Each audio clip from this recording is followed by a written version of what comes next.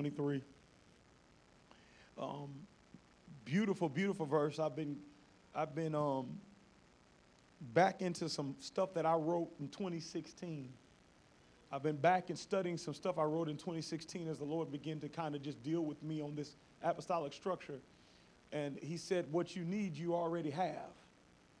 And I said, well, God, what do you mean?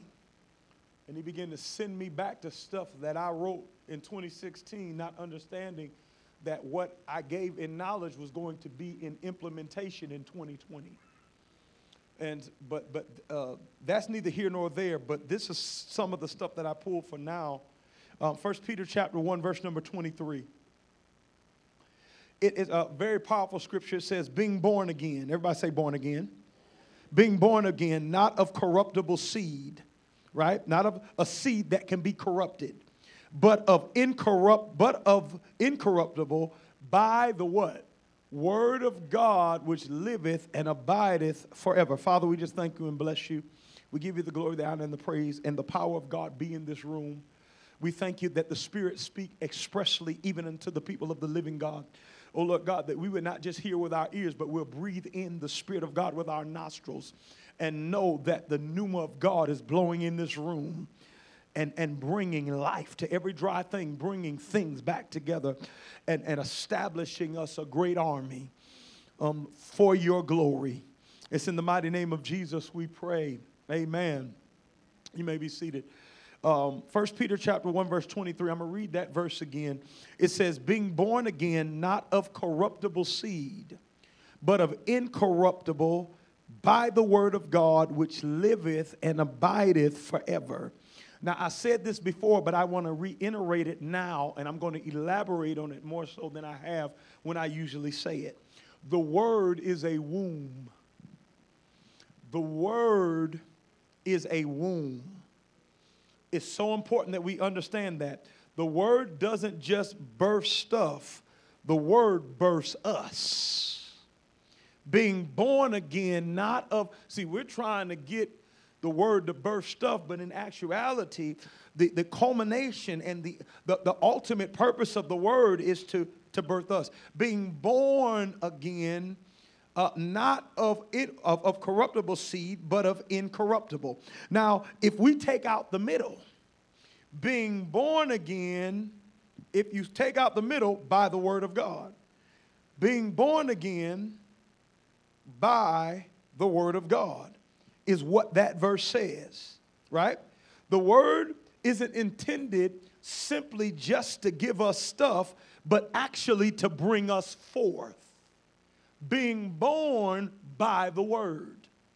Amen. Everybody say, I'm born by the word. The word is a womb. Now, why is that so important for us to understand and check off before we move any further? Because the womb is the place where anything is formed. If a baby is in her mother's womb, you better believe that baby at that moment, that baby's in the womb, is being formed. The word is a womb, and wombs form us, right? And so I'm not going to move fast. I'm going to move slow because I need you to get this. The word is a womb, and wombs form us. We all know we're called to be conformed into the image of Christ. The word is a womb, and wombs do what? Form us. The word is a womb that gives us the shape of what's said. We're shaped by what's said out of the word of God. Everybody follow what I'm saying? As believers, we must understand this right. As believers, we have the right to take the shape of every word said from his word. When we're hearing what's said, we're hearing our shape. Every word said is an opportunity to enter into a greater measure of looking like what's said. See, we got to understand we don't get holy, we be holy. God never told his people to get holy. If you look at holiness from the beginning, he never told them you need to get holy. That's why the holiness movement has gotten so full of satanic, because there's people trying to do acts to be holy. You wear this on your head. You don't wear dresses. You wear pants. You do this. You do that. None of that has anything to do with, because you can't get holy. You just what? Be holy. Well, how do I be holy? By hearing the holy word of God. And when I hear the holy word of God, that word is a womb that causes me to take the shape of what's said. When I hear the holy word, I'm filled with the Holy Spirit, and therefore I be what? I did not get holy. The word was a womb, and by that womb I be holy. Yahweh is into making, not giving. We want him to give us when he's trying to make us. Yahweh doesn't set us free, he makes us free. Therefore, if the Son makes you free, he doesn't give us freedom. Therefore, if the Son makes you free, he doesn't give us freedom. Therefore, if the Son makes you free, you shall be free indeed. He does not set us free, he makes us free, because if he sets us free, we can be bound again. But if he makes us free, that means we personify what's said. We take on the shape of the freedom that was said. Then it's impossible for us to be bound like we were before he made us free concerning whatever it is. There's never a going back. You shall prosper. See, let me say this. God is into making us, not giving us. Listen to this. You shall prosper as your soul what? See, you shall, pay attention to it. You shall prosper as your soul prospers. People want to be given prosperity, while Yahweh wants us to personify prosperous. So we're trying to be given prosperity when Yahweh actually wants us to personify prosperous as your soul prospers, or as prosperous becomes a part of your person. As your soul is in here, as your soul prospers, or as prosperous becomes a part of your person, so shall you outwardly what? Prosper. Yahweh wants to make us prosperous, not give us prosperity. Therefore, no matter what we're doing and where we're going, we're prosperous, because prosperous has nothing to do with where we are. Prosperous is who I am. Prosperous is who you are. So I'm not just prosperous in business, I'm prosperous as a parent. I'm not just prosperous as a parent, I'm prosperous in the spirit. I have a prosperous prayer life. I have a prosperous study life. I have a prosperous thinking life.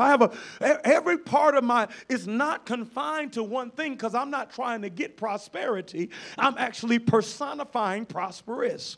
Put me anywhere and I'll prosper. Have me doing anything and I'll do what? Anybody ever know anything about a boy named Joseph, who now was made personified prosperous? He was in his daddy's backyard, but because he was made prosperous, his daddy made him a coat of many colors and favored him. He was prosperous among his other brothers. He didn't have to go out and work like them. He could go visit them and ask them how they're doing. He now personified prosperous, but they got jealous, threw him in a pit. He was sold into slavery. Guess where he ended up? He ends up in Potiphar's house, being the one running the whole house. He's still prosperous, because prosperity wasn't tied to him being home. He was not. Now, prosperity wasn't a place to him. Prosperity was who he was. So he becomes now the command over one of the most powerful men's houses in all of Egypt. He can eat what he won't, do what he won't, go where he won't. He's trusted with all his stuff. And then Potiphar's wife lies on him, and now he gets thrown in prison. Well, guess what happens in prison? He prospers again. The captain of the guard says, this man is above the other men, and so what I'm going to do is make you captain in the prison. So in the prison, you still prosper, because prosper has nothing to do with the place I put you and what I made you. Glory be to God. And so now he gets out of the prison, and guess what happened, y'all? He prospers again. They have a dream that can't nobody decipher but him, and he becomes prime minister of all of the largest and strongest nation in the world, because prosperity had nothing to do with the place, had nothing to do with what he did, and had everything to do with who he was. Amen. You shall prosper as your what? Once our soul prospers, it don't matter where you put us, we're going to prosper. It don't matter what we do, we're going to prosper. Amen. I'm not just going to prosper in my gift. I'm going to prosper in whatever I do. I'm not just going to prosper in what I like. I'm going to prosper in whatever I do. Amen. We shall prosper as our soul prospers is a word that's a womb that gives us the shape of what's said. Everybody following me? Rejoice in the Lord always. And again, I say what? That's a word, that's a womb that gives us the shape of what's said. There's grace literally to rejoice at all times because rejoicing isn't a requirement. Please hear me.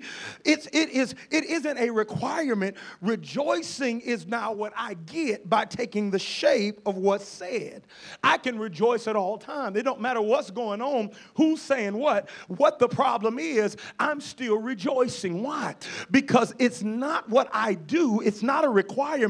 Is who I am. The word is a womb. When I heard that word said, I now have a right to take on the shape of what was said and rejoice at all times.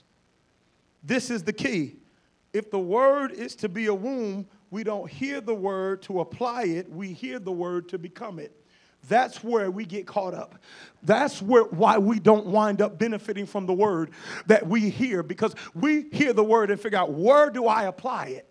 We don't hear the word to apply it. We hear the word to become it. If we hear it to apply it instead of hear it to be it, we disqualify ourselves from taking the shape of it. We can't take the shape of it by now applying it. We take the shape of it by saying, whatever I heard, that's how I have a right to look. Everybody, the word is a womb. Everybody say, the word is a womb. He that is born of God. This is one of my favorite scriptures. I learned it probably 12, 13, 14, 15 years ago. 1 John 3:9. He that is born of God does not commit sin. And he cannot sin, for his seed remaineth in him, because he is what? Born of God. That's a word, that's a womb that gives us the shape of what's said. We can't sin through the power of the incorruptible seed called the word of God. See, but if I hear that, come on, he that is born of God cannot sin, will not sin, and cannot sin, because he's born of God, he cannot sin. But if I hear that and try to apply it instead of hear it to be it, I'll wind up trying not to sin instead of just not sinning. Instead of receiving that word as a womb that gave me the shape of what's said, I'll make lists, I'll make rules, and I'll try to implement what we call mind over matter, not to sin, which guarantees what? I'm going to sin again. Once we make up in our mind, I'm going to try my best not to sin no more, guess what? You're going to sin again. I'm going to try my best to do it. Oh, you're not. That's not how it works. That's not how hearing the word works. That's not how faith works. Amen? We don't hear the word to apply it. We hear the word to become it by faith. Amen? Being born again, not of corruptible seed, but of incorruptible seed by the word of God. Being born by the word. Marcus said something so key, so important. All word, he said, he talked about becoming flesh. All word is meant to become flesh. All word is meant to become flesh. Please hear me and hear me well. In other words, all word is meant to be embodied or personified. God wants his word to be personified, and he wants his word to be embodied. He wants it to walk. He wants his word to talk. He wants his word to move. He wants his word to act. All of the word, and I need y'all to get this, is actually the entire makeup of a man. When we're reading the word, we're reading what we're made out of. I'm going to say that again. When we're reading the word, we're actually reading what we're made out of. We're made out of God's words. And God said, let us make man in our image and after our likeness, both male and female. Man and woman was made out of God's word, said, let us make man. It was not stuff that made man. It was God's words that made man from the beginning. What Yahweh said gave man his shape from the beginning. We were God's words made flesh when? From the beginning. I need you to understand something about Yahweh. He does not change his plans. He will not make man out of anything else but his words, because from the beginning man was made out of his words. So literally we still have a right to take shape of everything God has said, because from the beginning me and you were the sum total of what God said made flesh. We're what God said made flesh. Jesus came to do what? He came to restore us to what we were made out of. Amen? He came to restore, because what does sin do? Sin is being what God never said. I'm the word made flesh, but when I'm in sin, God didn't say that. So my acts don't match his mouth. And I'm a son based off of how much I look and take the shape of what he said. Everybody following me? We were sons, me and you. We were sons of God through Adam because we were what he said. When Adam ate of that fruit, his action was something God never said.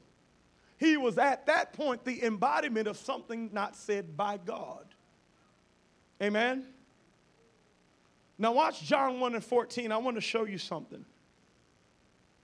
John 1 and 14. The Bible says this about Jesus that helps us understand that he was made out of the Word.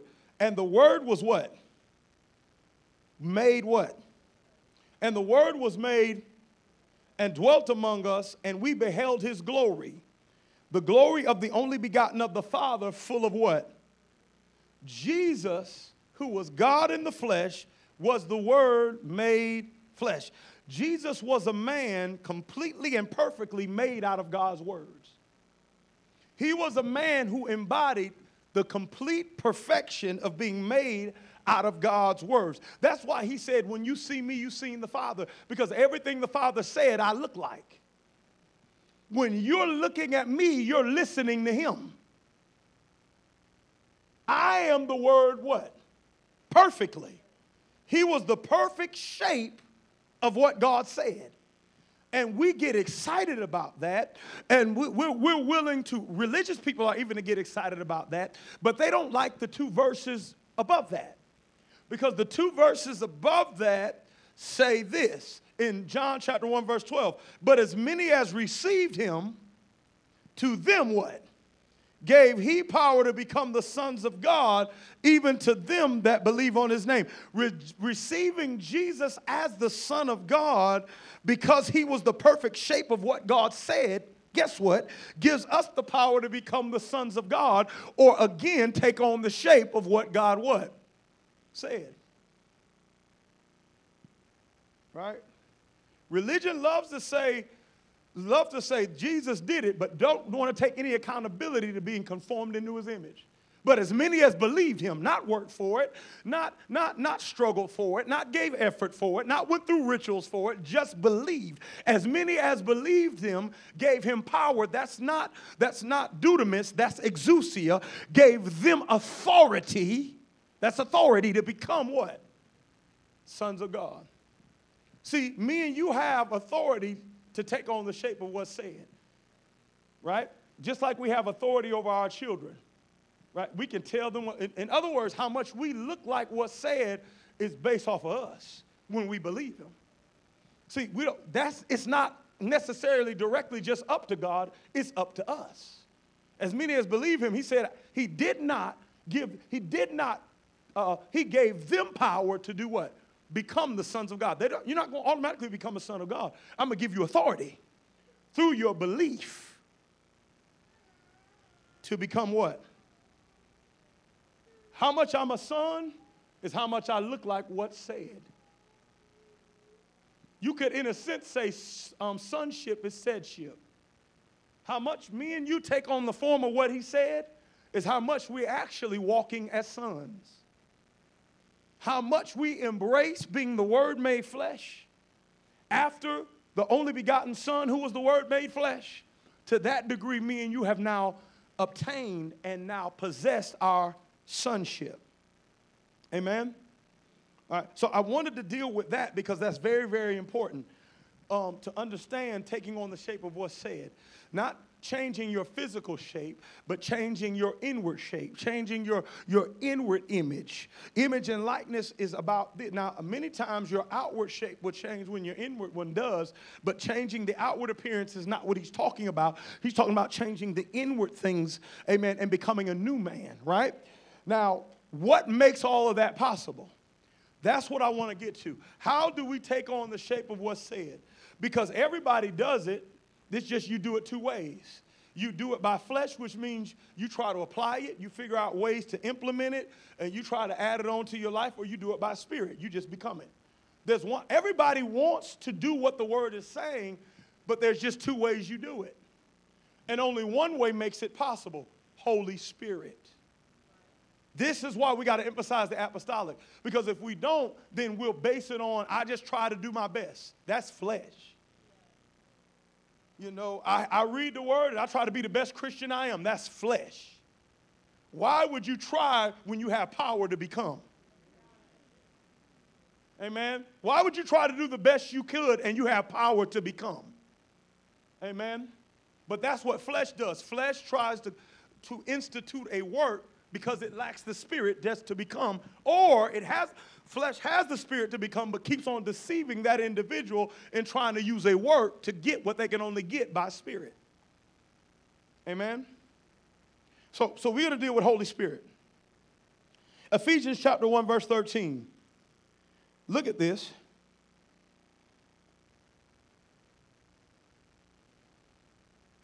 It says here, in whom you also trusted, after that you heard the what?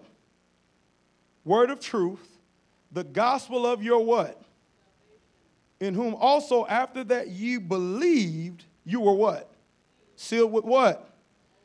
The Holy Spirit of promise.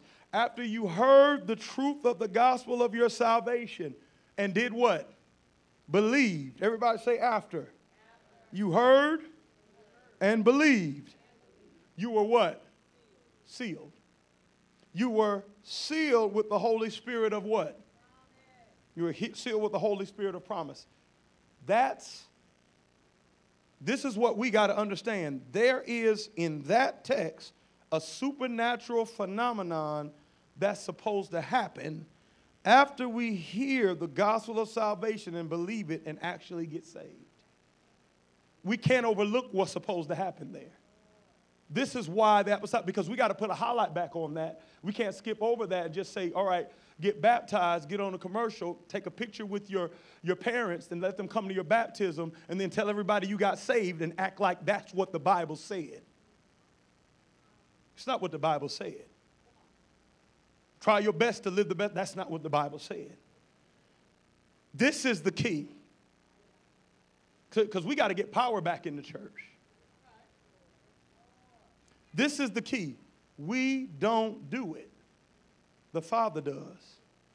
Authentic gospel salvation initiates a response from the Father to seal that individual who has received salvation with the Holy Spirit of promise. We cannot overlook that. That is a sovereign act of God that has nothing to do with it. It don't matter what man do. He cannot seal himself. That is a sovereign act of God in response to real faith and real salvation. God says, I'll come and seal it. In whom after you heard and believed, you were sealed. The only one who can release the Holy Spirit to us to seal us is God, period. There's nobody else. the Holy Spirit can seal us with is God. And see, that's the problem, because God can't be mocked. See, that's why there's so few people that are filled with the Holy Spirit, because we can fool people. But if he's the one who decides who has the Holy Spirit, he knows if we believe unto salvation. Oh, the Holy Spirit, if me and you are filled, there's only one place it came from. It didn't come from our duty. It didn't come from how much we served in church. It didn't even come from what we heard the Spirit tell us. The Spirit speaks to people who aren't filled with the Spirit. Go to the Old Testament. Promise hadn't came yet, and people heard the Spirit of God. Amen? There's only one place. John 14. Put that up, verse 16 and 17 in the Passion Translation.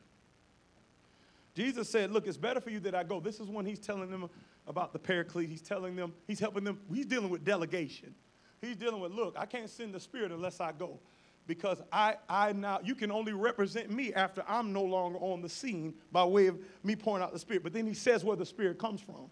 Now, and we got to pay attention to this. He says, look, I'll go away and I'll do what? I will ask who? I will ask the who. I will ask the who, and he will do what?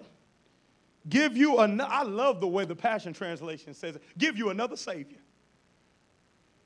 Whew. He'll give you another Savior who's all one. You'll have a Savior living in you. Glory to God.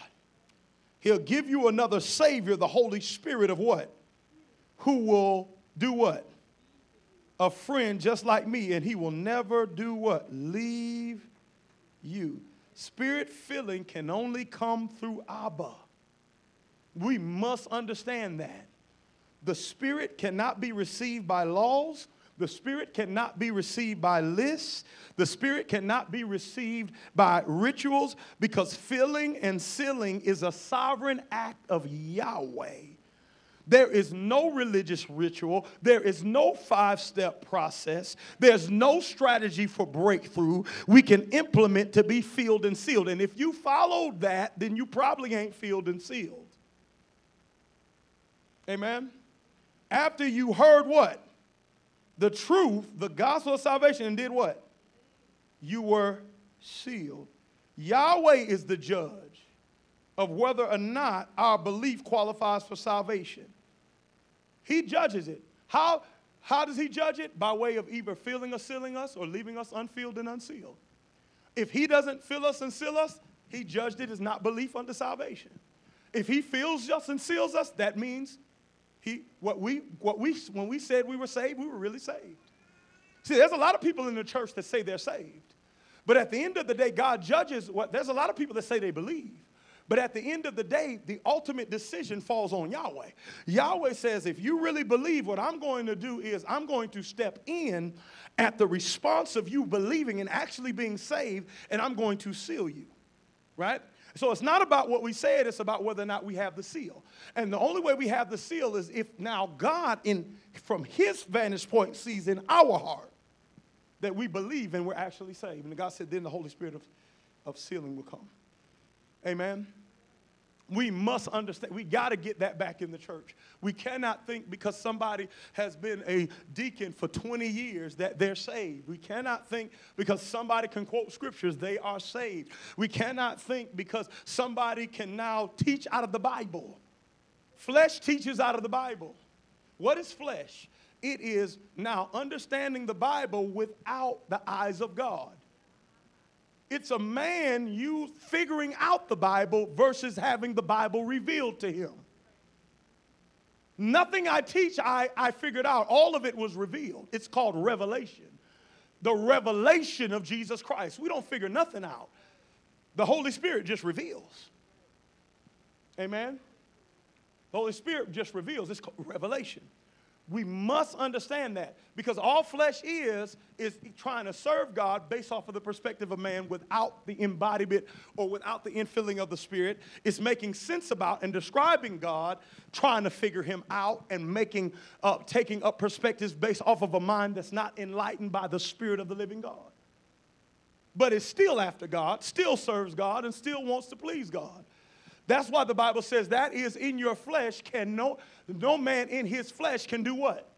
Please God. Not serve, please. Read Romans 8. No man in their flesh can please God because the men in their flesh are believers. They're churchgoers. They're committed. They're serving God. They just can't please God. Why? Because they ain't sealed.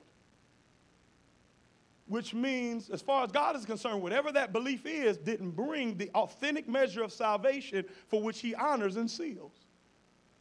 That's supernatural. Everybody following what I'm saying? These are things we must understand. Amen? We must understand these things. The word sealed, you know what the word sealed actually means? It means to set to seal up, or to stop. The word seal. See, it means to set to seal up, or to stop. It also refers to the signet ring of a king. The signet ring of a king, when there was a scroll or a letter that was written with melt wax, put the ring as a signet in that wax, let it dry up. It authenticated what was ever in that package to say that what was ever in that package came from the king. He had put his signet ring. If you open that letter, whatever was in that letter, because of the signet, because of the seal, it said that came from the king. That is of the king's contents. Whatever you read in there is whatever's inside that letter, the king put it there. And he says we're sealed the same way through the Holy Spirit. It means whatever's in us, guess what? The king put it there, right? It's the signet of God. Now, but I want to deal with seal up. So we focus so much, and this is what we got to shift, and this is what we got to understand.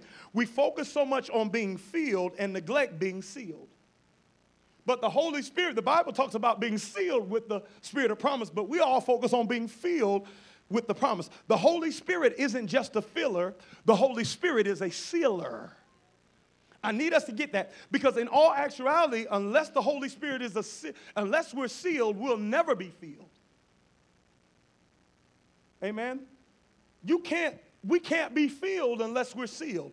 If we're filled without being sealed, then we're really not filled. And I'm going to show you that in a minute. To be sealed is to what? Seal up. When we truly believe, watch this, the gospel of the kingdom, and we're saved, the Father responds by filling us and doing what? Sealing us. Everybody say filling and sealing. In other words, whatever he pours in us, watch this, it stays in us. Whatever he pours in us of his Spirit, he seals it to make sure we never lose it. That's how we know we believe, and that's how we know we're filled and we're sealed. Because whatever he puts in us stays there.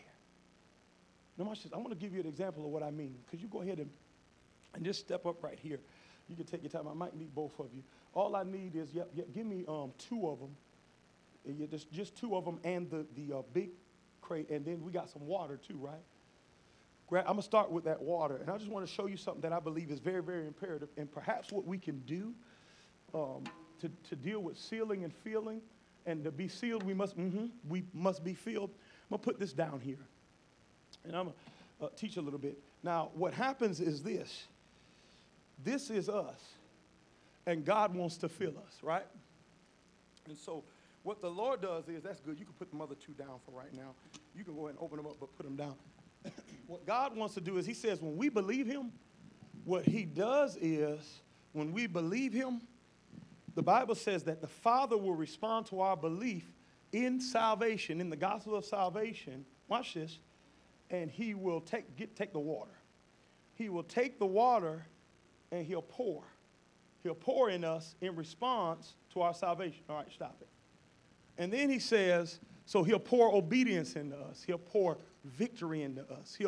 He'll pour peace into us. He'll pour, amen, his life into us. He'll pour desire for him into us. He'll pour passion. He'll pour holiness, victory over sin, victory over temptation. But he doesn't stop there.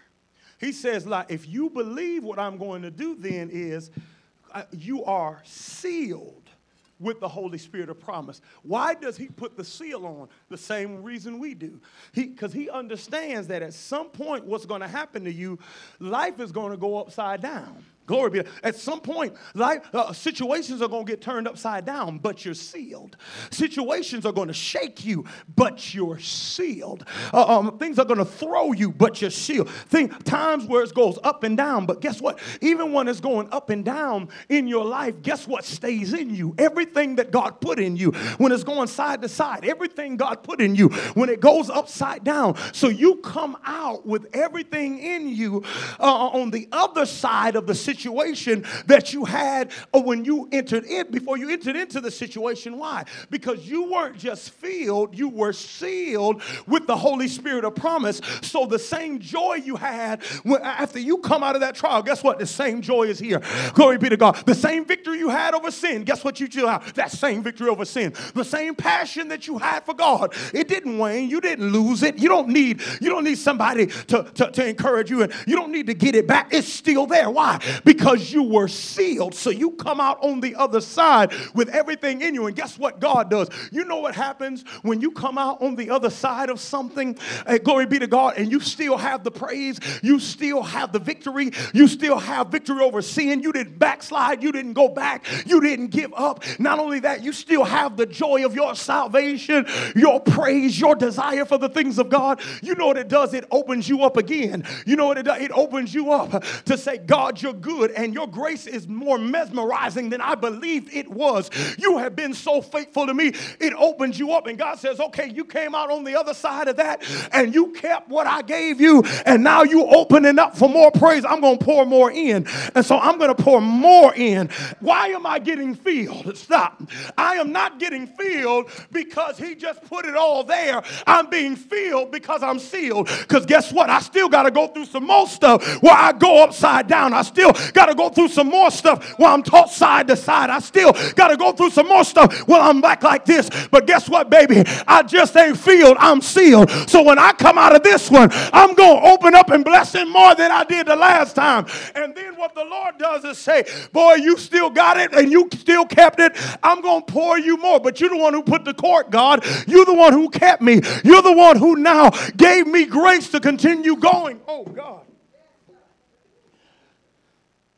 Hallelujah. But you know what the Lord says? I'm going to fill you again. Hallelujah. And he puts on there and he closes it, shakes you up, so forth and so on. Guess what's happening? Guess what's happening to this vessel? What is he doing? He's being what? Why is he being filled?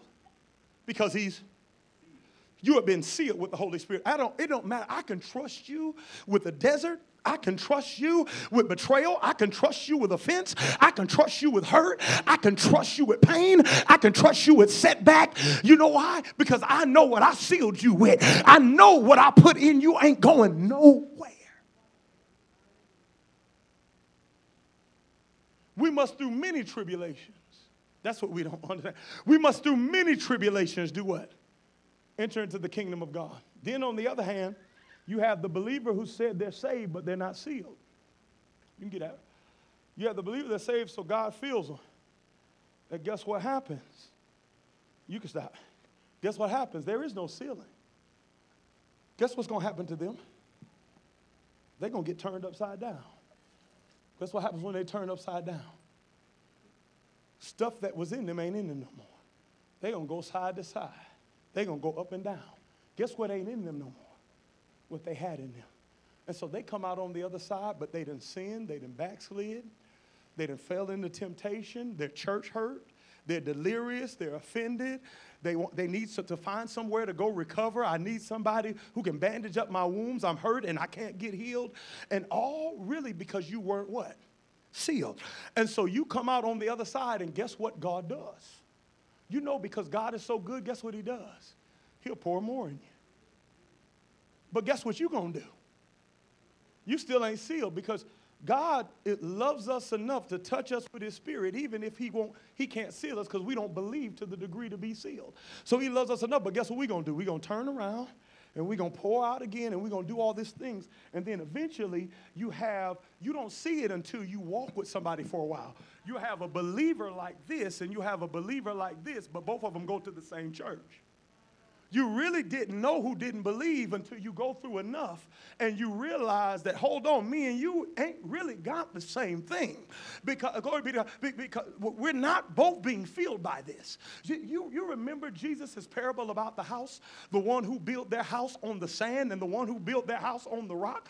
Both houses look good. Both houses look like they could handle it. And God said the only thing that can determine whether your house was built right, you can't determine it when I'm blessing. You can't determine it when I'm moving. You can't determine it when it's revival. You can't determine it when praise is high. Wait till the storm comes. Now, then you'll know both houses look good. They're painted good. The doors look the same. They praise the same. They come to church at the same time. But wait till the storm comes. And then you will know whether or not who actually built their house on the right foundation. We don't like storms, but that's the only test. We don't like trials, but that's the only test. We don't like going through, but that's the only way we'll know who is really built and who is really not.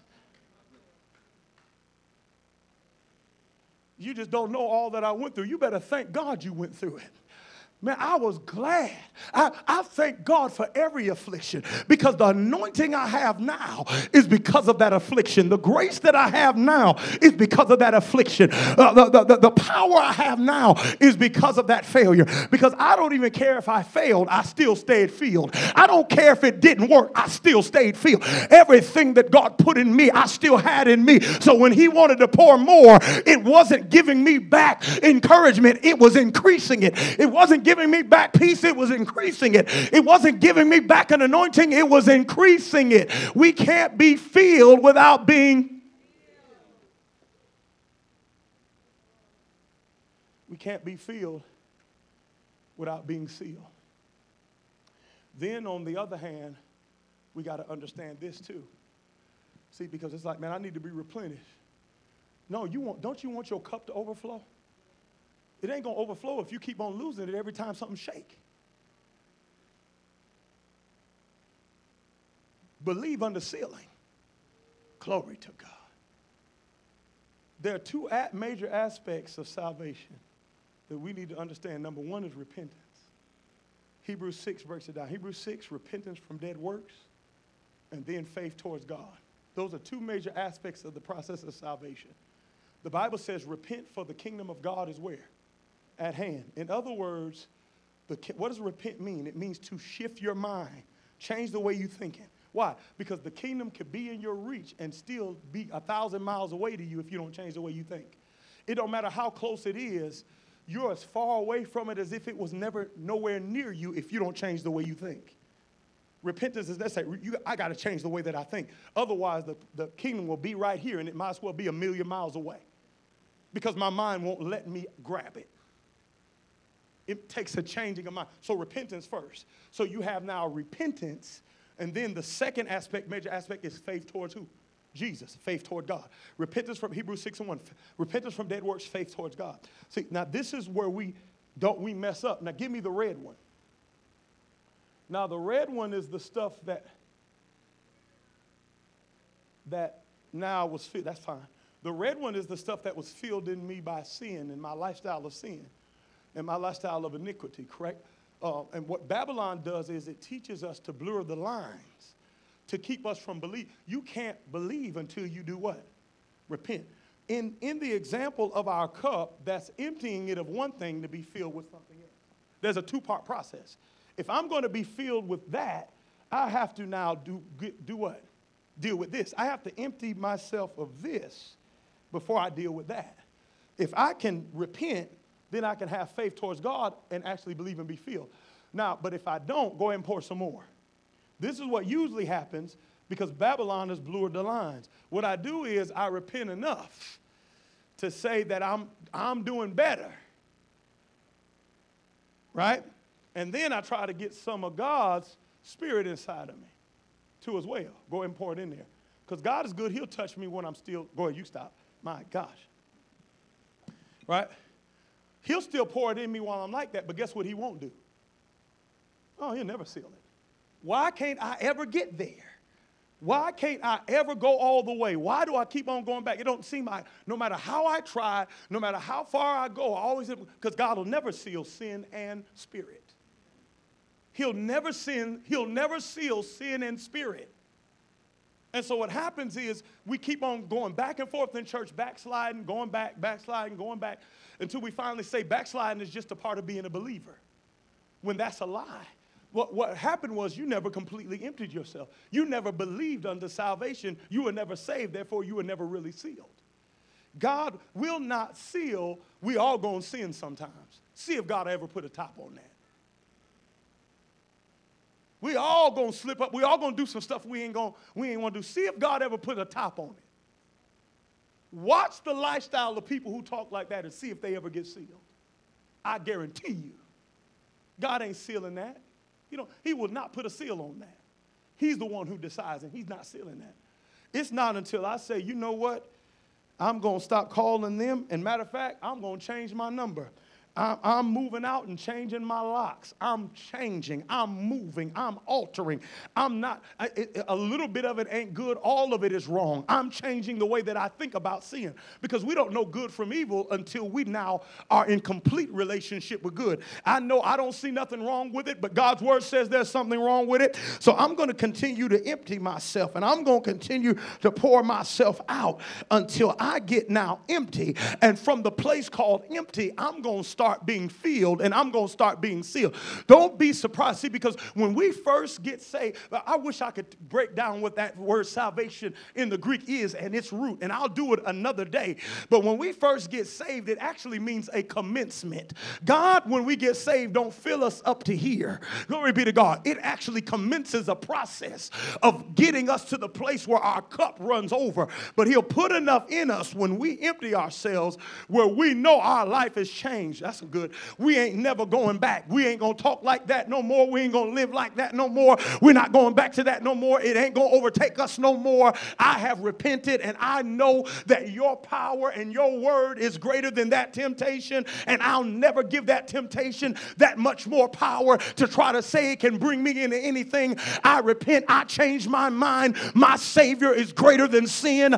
My Savior is greater than temptation, and I have power to live holy. I'm not claiming any longer it's hard to live right. That's a lie from the pits of hell. I'm repenting, for the kingdom of heaven is at hand. It's not hard not to sin. I'm repenting, for the kingdom of heaven is right here. I got to change my mind. I got to change my mind. It's hard to live right. You think God going to seal that? He ain't sealing that. You ain't changed your mind enough. You've been churched but not changed. In mindset, you got to take in the word better. You got to listen to what's being said. Hallelujah. Hallelujah. We cannot be filled unless we're sealed. And the Bible says, be careful how you hear. Because to who he hears right, what does he say? More shall be given. But to him who hears wrong, go back, even that which he thought he had will be taken from him. See, there's people still going back and struggling with elementary stuff, being tempted by elementary stuff again. Fighting off stuff that you got free from 10 and 12 years ago. You know why? Because you got to start being careful how you hear. If you start hearing wrong, one of the indications is you go down in grades. You start fighting stuff that you got victory over already. How did that come back on me? How did I feel like that again? How did that touch me? You know why? Because you stopped being careful how you heard. You thought you had something you didn't have. Amen? Be slow to speak, quick to listen, and quick to hear. Hallelujah. Everybody say sealed and filled. Sealed and filled. Filled and sealed. All right, now watch this. All right, I'm shifting. I think that's enough. Amen. It ain't about the joy I have now. Will it be here next week? God ain't interested in making us happy during church. He's interested in giving us joy for a lifetime. He wants to put a level of joy on us and close it and say, devil, do whatever you want to do. But that joy I put in them ain't going nowhere. He wants to put righteousness in us. Send every sin hound you got. But that righteousness ain't going nowhere. I sealed them. Glory be to God. I know what I put on them. I know I closed it, and I know nothing you have can open it back up. They're sealed with the spirit of promise because they believed. Hallelujah. Watch this. Watch this. It's so key. Let me shift a little bit, and I'm going to go somewhere else. Galatians chapter 3. Let's go there. I ain't doing too bad on time, am I?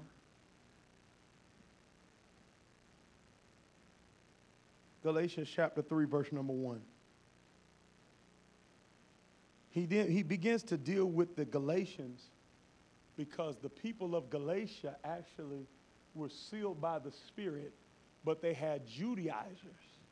They had what they call the Judaizers that after they were sealed by the Spirit told them in order for them to be saved, they had to be circumcised. There was religious Jews that came into the church of Galatia after the Spirit had already filled the people of God in the church of Galatia, and they came in and told them, this is what you got to do to be saved.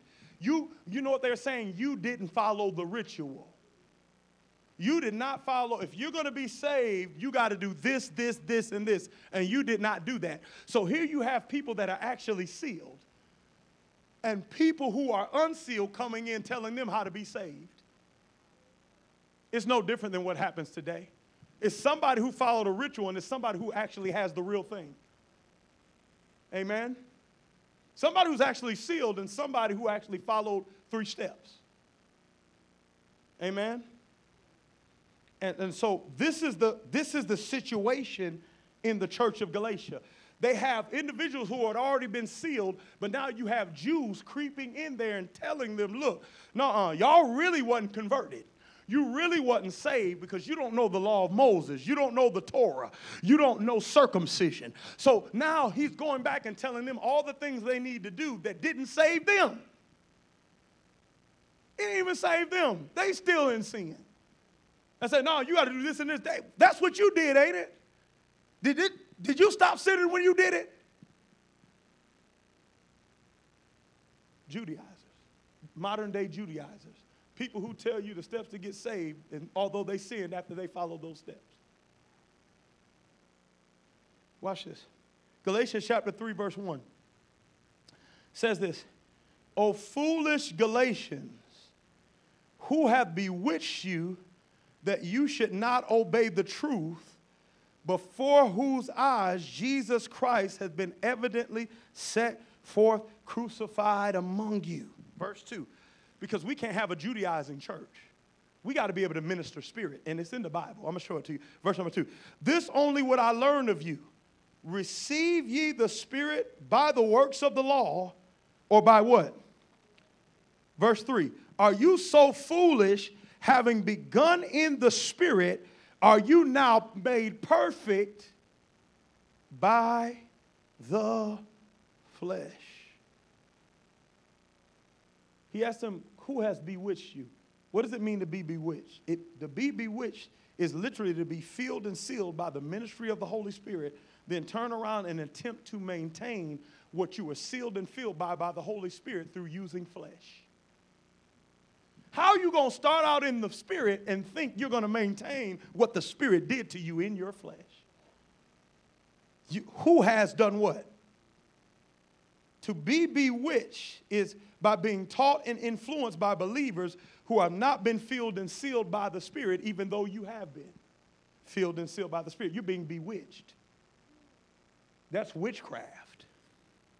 So you have the spirit of liberty and somebody who's bound telling you how to have liberty.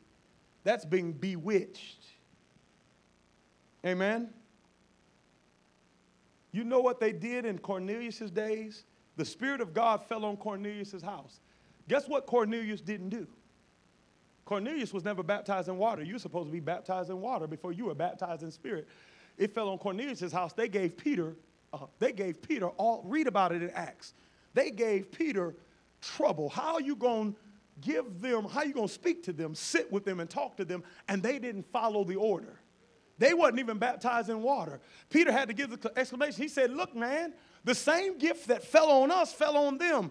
How could I deny them from water? I know that we didn't put them in the water first, but they got what the water is supposed to prepare them to get without the water. Nope, you can't have it because the rule says you got to go in the water first. Judaizing. And when believed, it bewitches you and causes you to, now can't nobody take that seal. The devil can't take that seal off of you, but guess who can? You. The devil can't take the seal off of me, but guess who can? Me. So Paul asked the question in Galatians 3:2. Receive ye the Spirit by the works of the law or by the hearing of faith? The Spirit cannot be received by laws and lists because filling and sealing is a sovereign act of Yahweh. He goes on to say this, and this is what I love about our church. He says in Galatians 3 verse 5, he therefore that ministereth to you the Spirit. He therefore that does what? Ministereth to you the what? He therefore that ministereth to you the Spirit and worketh miracles among you. Doeth he it by the works of the law or by the hearing of what? There is a ministry of the Spirit.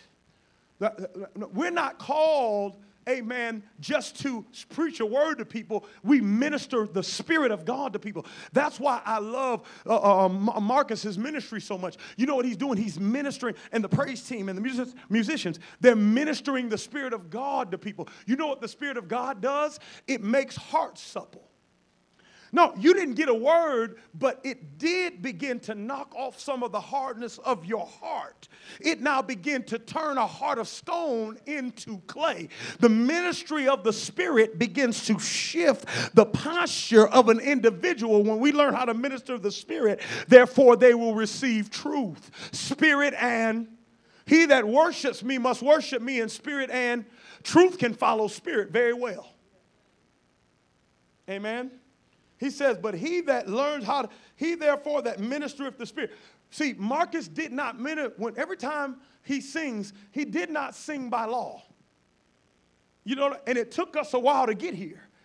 He did not sing by list. You know what he do? He just starts singing, and before you know it, he started singing a song. That ain't no song written.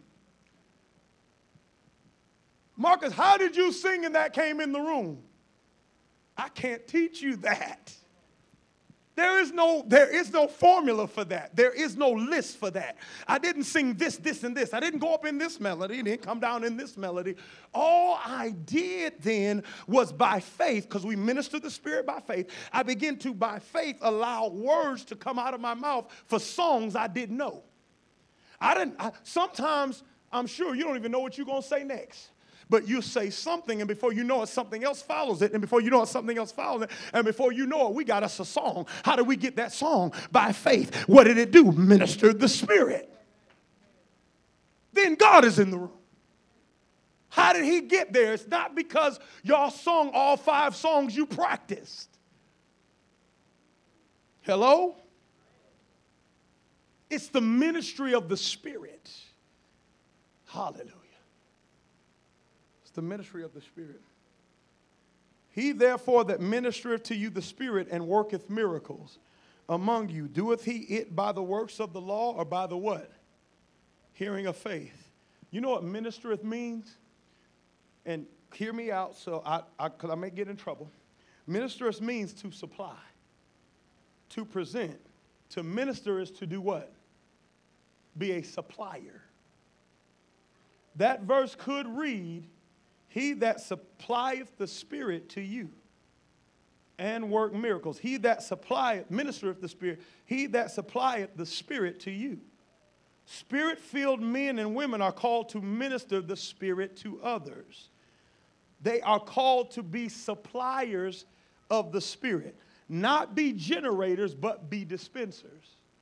See, we got soap dispensers in our bathrooms. If we're going to get the soap, Guess what it comes out of? The dispenser. But the dispenser did not create the soap. Somebody put that soap in that dispenser. And so the one who put the soap in the dispenser is actually the one who gave us the ability to wash our hands. But if we don't go through the dispenser, we never benefit from the creator of the soap. He that ministereth the Spirit, or is the one God can come through, does he do that by law or does he do that by spirit? Spirit. How can you think we have a ministry that now worships in spirit and think we're going to live out our salvation by law? Who hath bewitched you? Amen?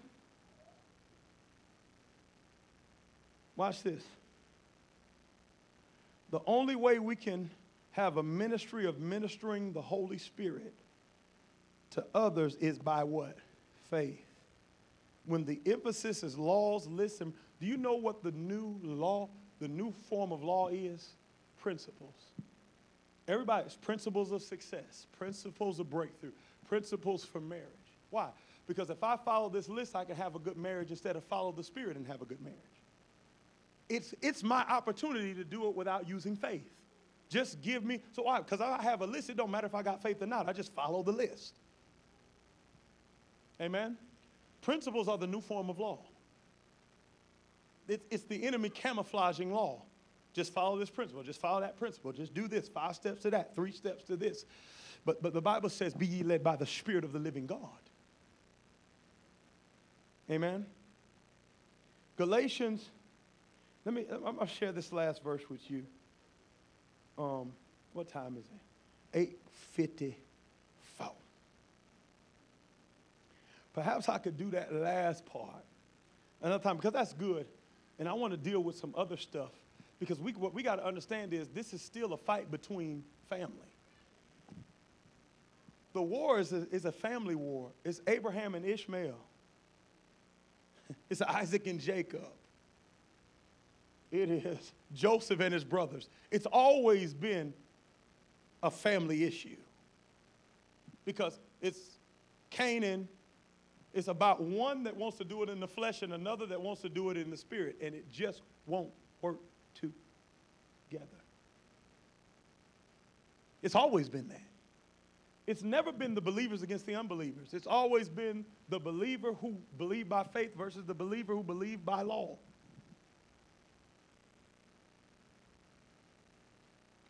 Watch this. Put up Ephesians chapter 1, verse 13 and 14 in the Amplified Version.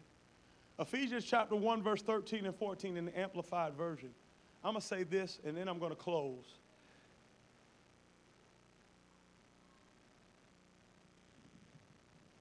And I'll jump back to that other part later.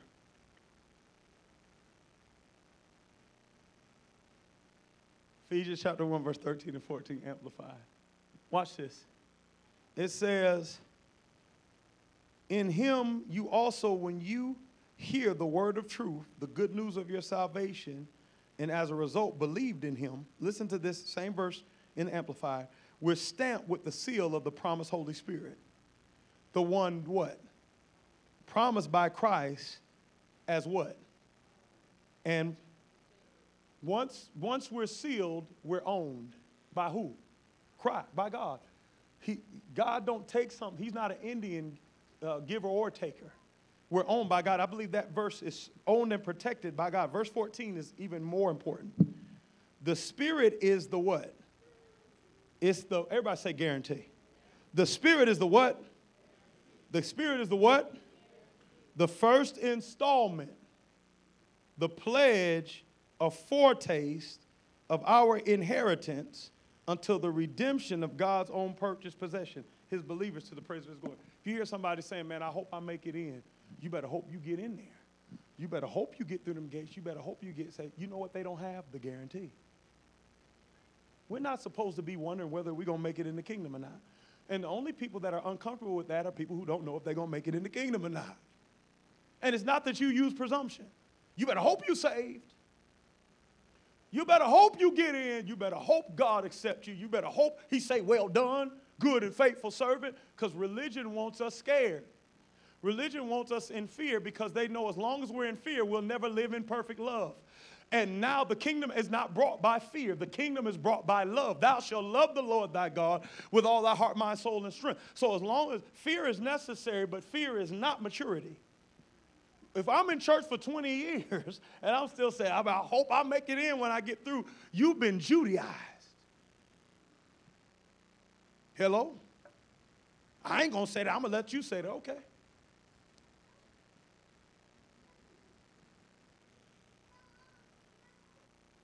You don't know what's going to happen. Right? He that is baptized in Christ has done what? Put on who? Y'all know that word? Y'all know that scripture? He that is baptized in Christ has put on who? That's a good try, but that's true. Galatians 3:27. He that is baptized in Christ has put on Christ. Right? We're not called to just know him. We're called to make him known. Nothing that looks like Jesus can get thrown into hell. Now, if I've taken on his image, ain't no way. Why are we still indifferent to this? What is missing? The seal. The seal is the guarantee. There's something inside of you that just knows you're rooted. You never move. The stuff God put in you 17, 18 years ago is still there. Plus everything God is doing right now. There is no shifting. There is no shaking. There is no I wonder. Because all is a guarantee. And then next year, everything he guaranteed you last year is there, but he pours more on there. Everything you wanted, how much you wanted God 2 years ago is still there, but he's pouring more want on it. I ain't got time to be, I don't even... When we're really filled with the Spirit of God, we're too busy chasing the King. It's guaranteed. I think she was mocking me. We're too busy chasing the King. You do not want to live your whole kingdom life. I just hope I make it in. Well, look here, man, knock yourself out. I ain't finna live like that. That's bondage. Amen. And it's not because I'm being lawless either. It's not because I'm not going to be completely committed to God either. It's not because I'm not going to be here every week. It's not because I'm going to go in and out of sin and just take for granted God is just going to excuse my sin. Heck no, he don't excuse sin at all. None of the compromise, but I know there's a guarantee. How do you know it's a guarantee? If you have the guarantee. Nobody can explain that to you. It just got to be there.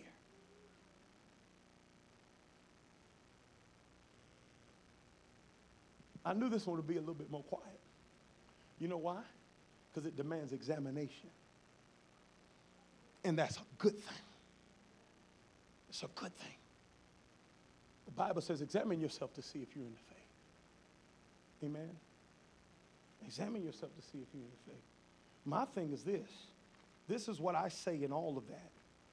I say, if we're not growing in his image, we need to fear. This is what I tell you, and I'm not trying to scare you or nothing, but if you're not growing year to year, you need to fear. If stuff got put in you 2-3 years ago is still not there, if stuff got put in you 2-3 months ago is not, if something can turn it upside down and you lose it, you need to fear. If you're not growing you need to fear. If you're not getting strong, you need to fear. Because you don't sit still. That's not how this works. And because we have not ministered the Spirit, and because we have not talked about the Spirit, and we actually think we're going to stand before God and say, give the list of what we did and didn't look nothing like God while we were here. And for some reason, that's going to be what saves us. And he done already told us laws can't save us. He done made that, because that's a Sadducee, that's a Pharisee. Your list didn't save you. A transformed life is what saved you.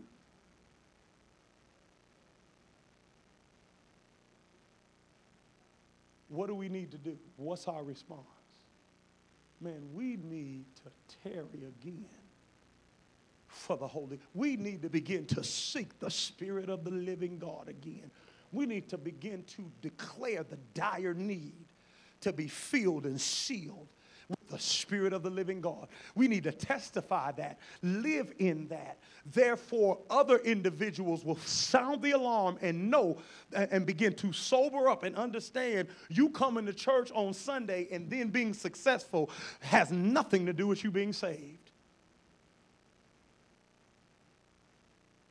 See, but there has to be an army of Holy Spirit people. Holy Spirit sealed people that can testify to a world that's going to hell in church.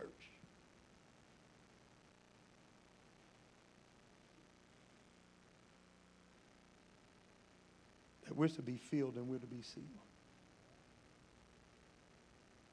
Amen. We got to keep that which has been entrusted to us. Hallelujah. And we don't do that by our effort. We do that by believing and being sealed by the Holy Spirit of promise. I'm telling you, young people, that worship, everything that we're developing in you to open you up is very important. But at the end of the day, you need to be sealed. There has to come a moment in your life that you know everything God did in you will never change. And if it does, it's only going to increase. There's a time in your life where you change and you know I'll never go back to what I was before. You understand that God came in and something has shifted. I am not the man I was, and I'll never go back to that man again. I can't. God has erased that history and I don't even know the map back there. All I know is forward. That's what I want to pray for tonight. That we'll value feeling again. And we'll stop thinking because people post scriptures and hope God, people be all right. That does not save you. The Holy Spirit of sealing and you got to be filled and sealed. You can want the best for people. You can love people. You can pray for people. None of that saves you. None of our works save us. We got to be filled and we got to be sealed, period. Didn't we prophesy in your name? You sure did. Didn't we cast out devils in your name? You sure did. Didn't we work miracles? You surely did. You did all those things. But you did all of that without me knowing you. Now that word knowing actually means being in one and one being in another. I was never in you and stayed.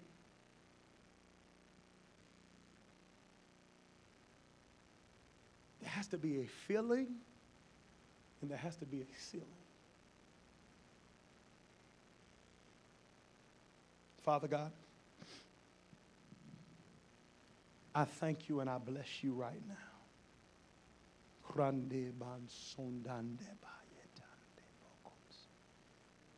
For the power and the presence of God to sober up, sanctify, and set apart a nation of seekers that would begin to seek you, wait for you, tarry for you, want you, and go after you until that guarantee is there.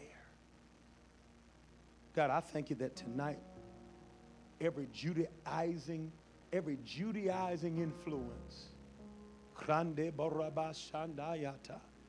Judaizing influence that has told us lies and told us that we can't be guaranteed before we leave here or where we're going when we leave, I cast down every lie right now. We have a down payment. We have the earnest of our expectation is what King James says. We have a guarantee of the life waiting for us when we leave this life while we're here right now. Through being filled and sealed by the Spirit of the living God.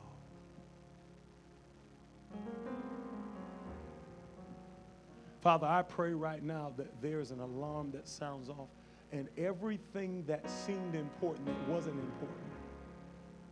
Every idle way that we have that takes up time, that's valuable time for us to position ourselves for the filling and sealing of your Spirit, to set ourselves to seek your face. I pray that you would even deal with how we manage our time right now. And we would begin to sanctify and set apart time to set our face towards you, that we'll walk out of our closets with guarantees. We'll live our life with guarantee. God, that guarantee is not just for exclusive. It's not just for an elite people. It's not just, that guarantee is for us all. That's your promise to us. So I thank you and I bless you right now. God, I understand why you said turn your dancing in the morning. I understand why you said right now that weep and mourn. And I understand because there's been such a straying away from the reality of the necessity of Holy Spirit. We've gotten so good with the program, we don't need you to show up to finish it.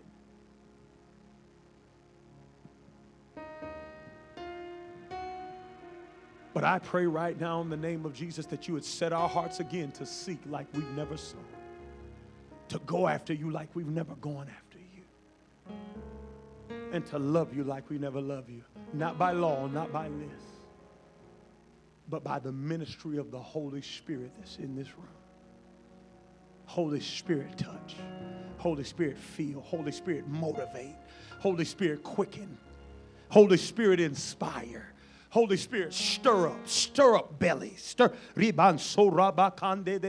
Holy Spirit, stir up bellies, stir up hunger, stir up thirst. Give us what we can't get unless you give it to us. I pray for your mercy to fall in this sanctuary in the name of, have mercy on us. Waken us unto righteousness. Call us back between the porch and the altar. Give us grace to howl and mourn until there is a guarantee, until there is a sealing, until there is a victorious, resurrected life walk.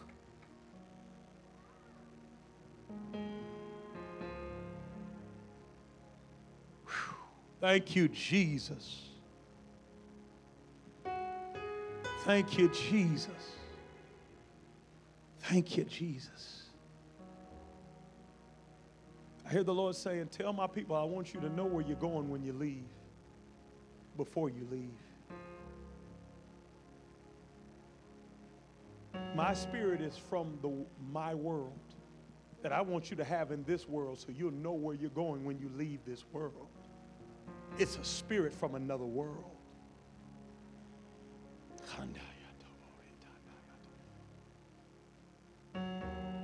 Father, of those you've given me, I've lost none. It is impossible to take God's hand off a man. Only a man can take God's hand off of him.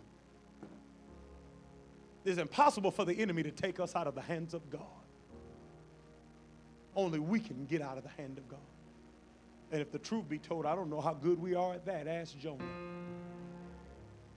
When he wants us, he'll get us.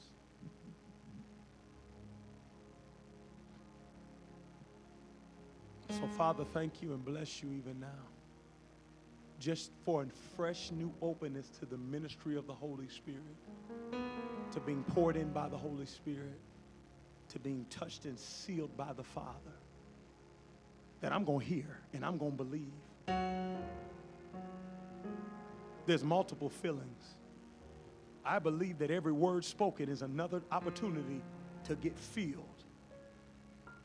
When we believe it, there's a sealing. There's a word that's a wound. There's what's said that can give us shape by the work of the Holy Spirit. It is so now. It's in the mighty name of Jesus we pray. Amen. Listen, I'm about to, I'm not going to hold us any longer. I'm closing out.